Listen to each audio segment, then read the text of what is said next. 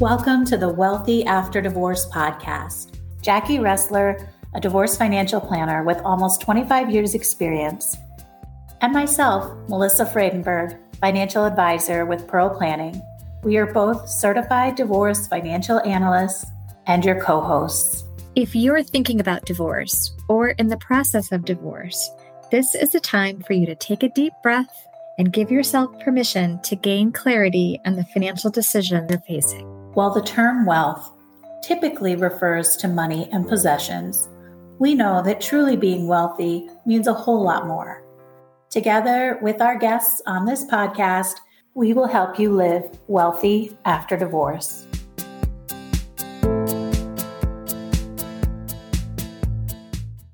Hi, this is Jackie Ressler today, and I'm really excited to have Jolene Jacobs with us as our guest. She's an associate broker at Good Company Realty in Royal Oak, Michigan, and she's also a team leader of 10 agents. Jolene also has a lot of targeted experience with divorcing couples, and she has a background in human resources, which is an excellent skill to have when you're working with people that are in the process of divorce. So welcome, Jolene. This is a topic that we get asked about all the time. So I'm really excited. I'm excited to be here. So before we get into the divorcing piece, can you tell me a little bit? So today is August 9th that we're taping this. Can you tell me a little bit about market conditions in our local area and what you see on the horizon, and how things have, how are things being impacted by the economy, interest rates, et cetera? Sure.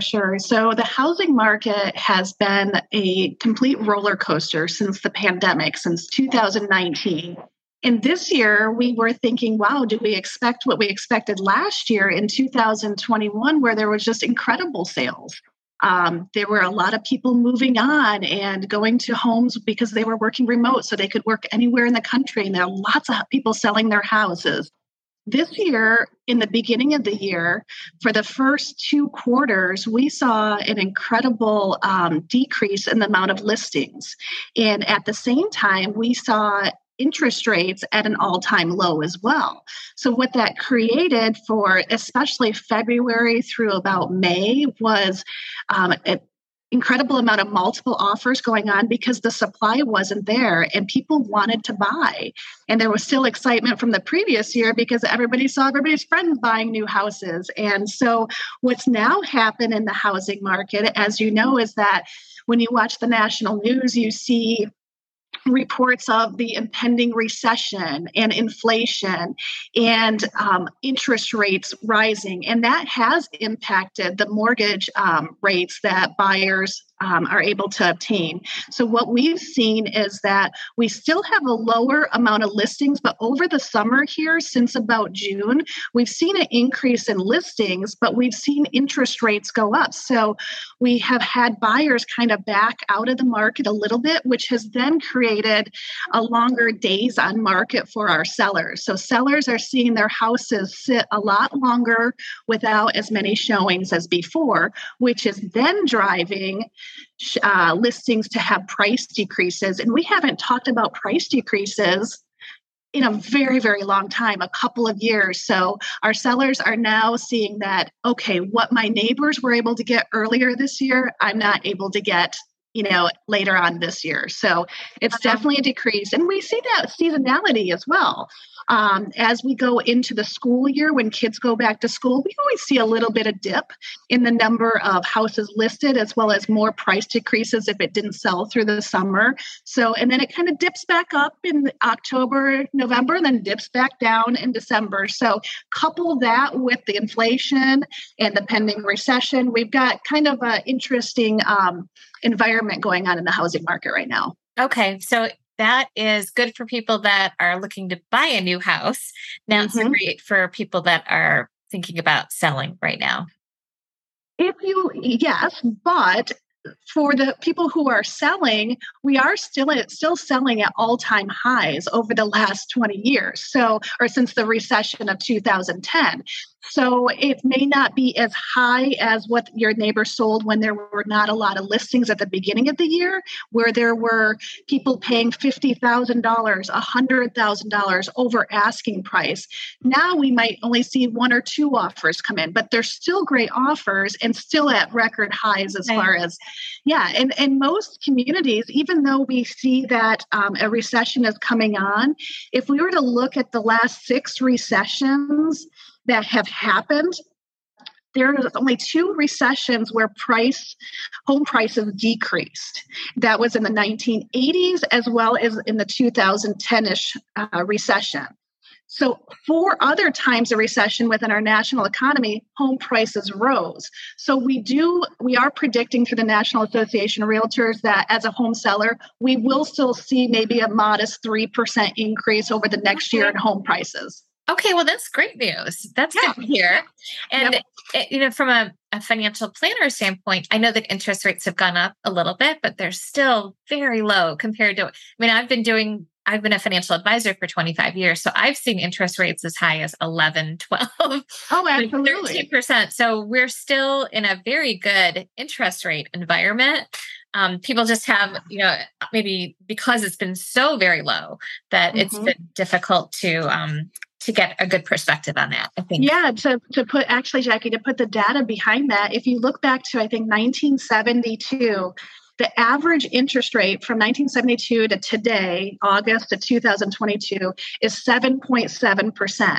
So as of today, we're hovering in the 5% era. So it is still relatively a lot lower than what the average has been throughout the last, 30 some years, 40 some years. Right. That's awesome. Thank you. That's my perspective. So I appreciate you confirming that. Let's talk a little bit about clients that are getting divorced. So I know that you work with a lot of clients that are getting divorced. One of the questions that comes up a lot in my case is, we're analyzing for clients the affordability of them being able to keep the house, one person might want to keep it. And I work with them on how to figure out if they can afford to keep it, if that's the case. And if not, and they come to that decision that they're going to sell. Can you tell me what are the pros and cons of putting the house on the market while the divorce is pending versus waiting until after the divorce is done for the divorcing couple? Yeah, I think it first starts to, I want to listen to the divorcing couple at each side as far as what their goals are from selling a house. And that kind of drives kind of the next step in the process. And we look at certain things as far as, is it wiser to sell now or wait? Of course, we don't have a crystal ball ahead of us as far as the national economic, situations like we just talked about. But overall, it's been my experience that selling your house during the divorce process actually ends up being a calmer experience than afterwards. And the reason why I say that is that typically you have that support of your financial advisor, you have that support of your divorce attorney, especially, that plays a great role in that selling process. So if there is certain situations that would come up that will make a big financial impact, you have that person to rely on during that process, and the communication is guarded. So the communication when it comes to conflict situations where it might be an uncomfortable conversation between each party, we have those divorce attorneys to have those, difficult conversations. So as compared to after the divorce situation or divorce happens, you may not have that divorce attorney to rely upon. And so it comes to more, face-to-face situation where emotions can run a little bit higher, and it can be just a little bit more difficult after the divorce is finalized. Those are good. Has that been your experience too, Jackie? It absolutely has. I think that especially in a contentious case, it can be much better to have the attorneys there to bookend, and be able to speak for their client and also be able to reason with their client. What are the kinds of issues that you find that come up when in terms of things that would need to be brought into an attorney or in a context of divorce, what are some of the typical arguments or issues that you find yourself dealing with? Yeah, I think that when we have two thought processes as far as, is the house ready to go up for sale or not? And that sometimes does involve kind of a 3-way conversation. So as a realtor, I'm going to have the conversation with each side of the party as far as what is the market conditions, what is your house worth, is your house unique or not? Most people think that their house is super unique, but actually the value is worth what somebody is willing to pay. And in divorce situations, we may have one party that's, may have an unrealistic expectation of what their house is valued at. Okay. And on the other hand, we have one party that says, oh, I think that we need to redo the kitchen before we put it on the market because I think we can get more return on the investment. So, partnering with the divorce attorney as your realtor partner is that, showing, is there a return on investment? Is there not? And sometimes during that process, it does take the attorney to say that, or the financial advisor, that is not a wise decision. And this is probably the best, course of action for us to go, or as far as for us to reach your goal. I agree. I think that it's so important to have a team of professionals that actually talk to each other. So I know that as a financial advisor, I'd like to get the input of the realtor. I don't, that's not my area of expertise. So I don't know if it makes sense for the clients to spend $50,000. Sometimes clients want to take money out of retirement accounts to make a repair on their home. That's where it's so important to have conversations between your professionals. And I think that it's often a mistake when clients that there isn't communication between the realtor, the mortgage specialist, the divorce attorney, the financial person. It seems like a lot of people all together, but it really does sometimes take a team to be able to get to the right decisions for the clients and what's 100%. In your best interest. When you are, so you said that you talk a lot about goals for selling the house. So is part of your process sitting down when you're working with a divorcing couple? Do you sit down with them individually? Do you, can you talk a little bit about how you run communication with divorcing couples that might be a little different than if somebody was not in the process of divorce? I think traditionally the couple that wants to sell a house that's not going through a divorce is we always want both parties at the table when we come out to do a listing presentation, because we want to share with them how we're going to market their home, what things that they might want to do before they sell the house. And of course, we share with them what the market value is of their home and what they can expect through our whole process. In a divorce situation, it's all, it's individualistic because we don't know what the scenario is. We don't necessarily know if there's a abusive situation where we don't want one party with the other party in the same room. So that comes to me having conversations with both parties in most situations separately, and coming together, through some sort of forum that maybe it's an agreement in writing, but it all depends on the situation. So, but I think that neutrality is, like, as a realtor, is so important, and really focusing on the data of the home selling process. It's not, while there's tons of emotions that the divorcing couple is going to have an attachment to the house, really presenting this as a business transaction and in that neutral, and not siding with either side of the party as a realtor, just sticking to the facts and the data. Right. And that's probably where your human resources background comes in. Yeah. Yeah, 17 years of human resources dealing with employee relations, employee conflict situations, and also dealing with union negotiations as well with some of the major unions out there. So on behalf of companies. So that's great expertise for working with divorcing couples. Yeah. That's fantastic.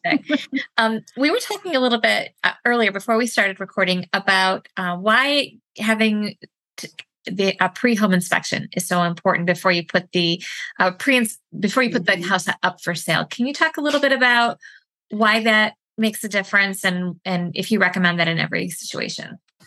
So Jolene, can you tell us if there's anything that you would recommend to a divorcing couple before they consider putting their house up for sale? Yeah, so everyone's real estate situation is different when they put a house up for sale. And some of them deserve special attention, because it may be possible that the person that I'm working with may have not been the keeper of maintenance of the house. And it's important for both parties to kind of understand what the status of the house is as far as deferred maintenance. So we don't want to be necessarily surprised once we actually sell the house and we're under contract and that buyer does a home inspection, and then all of these red flags come up during the inspection, and it ends up being a big financial target upon the divorcing couple that they were not aware of. So my recommendation to my couples going through divorce is to hire a private home inspector who will come out at the range of probably between $400 to $800 and have an inspection done of the house. And that way we can see whether or not there's any issues, like maybe the house does need a new roof. Maybe there's brick and mortar issues in the chimney that needs a complete rework of the chimney. Maybe we have a foundation issue that we haven't seen necessarily of living there for the past 20 years, but that outside set of eyes comes in and like, hey, have you seen this crack? And how much has this crack gotten bigger? So those are things that can really hamper the buying and selling process. And so if you can tackle some of those inspection points of deferred maintenance prior to putting it on the market, or just be aware of it. So if you do have to negotiate money off from the house due to deferred maintenance, both parties are there and they're ready to, have that discussion, and they're aware. They have that expectation already set. Okay, that's a great tip. So that even might prevent people from having some disagreements about whether or not they need to put money into any kind of repairs. Maybe just take that off the table and say, let's have an inspector come and take a look. We have, at this point in time, we have 4 home inspectors on our list that have been vetted by us. So feel very confident in that list. That's great, because what's the point of having someone come out and do an inspection if you can't trust that the report is accurate? Yeah. And in fact, 2 of those inspectors on there have done inspections on my home personally. So I would only want my clients to have the absolute best. So yeah, that's a great point. And again, a client going on their own and trying to get their own inspector, they don't have the experience that you would have to know a good one from a bad one. So Right. And sometimes I have clients who say, well, Uncle Jim, he's a builder. I'll just have him come out. And then in a divorce situation, well, maybe I didn't like Uncle Jim very much. And, Uncle Jim is kind of slimy. And so you truly want somebody who's a certified, home inspector who does this day in, day out. And the best advice is go with the realtor's advice on the home inspector. I sell hundreds of houses per year. I see hundreds of reports. There are absolutely fantastic inspectors, and then there's the not so great ones that I would probably not recommend. So go with somebody who your realtor trusts. I think that's great advice. We have that come up a lot when clients come to us and they don't have an attorney, and we would recommend an attorney. I've worked with hundreds of attorneys locally over the last however many years. Mm-hmm. They might have gotten a recommendation from their friend or their cousin or their coworkers, brothers, sister-in-law, that they don't know if they had a good attorney. We can compare because I know what the expectation should be because we do so many of them, but it's got to be the same thing for you on your end. And do you have relationships also with mortgage lenders that you recommend that you think are, better to work with? And I bet that's a common question that comes up too. Do we have a recommendation for a mortgage lender? 100%. They're on the same list of our preferred vendors. And especially for my divorcing clients, most people would think, oh, I'm just going to go to the last lender who gave me this loan or refinance. Right. I'm going to go to my bank. Well, in a divorce situation, it's a little bit different. There are certain, out of norms that you have to consider when it comes to the mortgage process. So there is such a thing as a certified divorce mortgage professional. And so we have one of those on our list, and that's the person who I typically will recommend for a mortgage, the next mortgage situation. So I think that a lot of my clients at the very beginning, they don't realize they have a real estate issue, is that, I'm just going to go through a divorce, and the real estate will come later on, but they don't necessarily consider, hey, I'm not going to always live with my spouse. I am going to need to find a new place. And maybe that new place is a lot less expensive.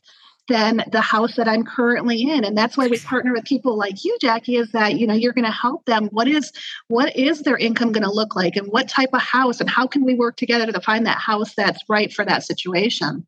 Right. Absolutely. And that's one of the things that we work with all the time, is that we've got one person, sometimes I'm neutral, other times I'm an advocate, but there are ways that, if my client is the one who's going to be receiving support, we can ask for support to start running and have an order in place where the person has their own bank account set up for a period of months so that they've got that clock ticking and being able to qualify for their own mortgage if they don't have any earned income. But Those are the kinds of things that I think really it's important to have that specialized expertise. Yeah, and I think even with the home buying, just to add just one little caveat there too, is that with the home buying with your mortgage professional, not all loan professionals are created equally. In our real estate world, when I have a listing and I know that loan professional has been, I've done a deal or two with that particular loan professional. If I'm the listing agent, I know that deal is going to go a lot smoother. So listen to your realtor, because we know the good ones. That's a great tip. Yeah. I mean, I think that's happened a few times to us as well, is that clients want to use the mortgage lender that they've used before, and that the lender may not have any knowledge about what's specific to divorce. Yeah. And we've gotten stuck and had to start all over again with a lending professional that has expertise in divorce. So taking advice from the professionals who know, like you, who work with other professionals all day long, is a really important thing to keep in mind. Yeah, absolutely.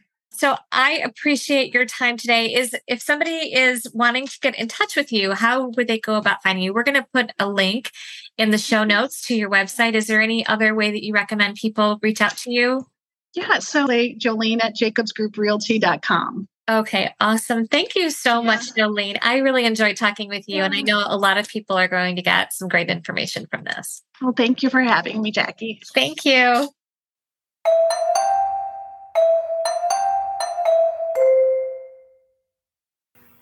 Thank you for listening to the Wealthy After Divorce podcast. You can find more information on Melissa Friedenberg and Jackie Ressler on our website, www.pearlplan.com, as well as on our podcast website, www.wealthyafterdivorce.com.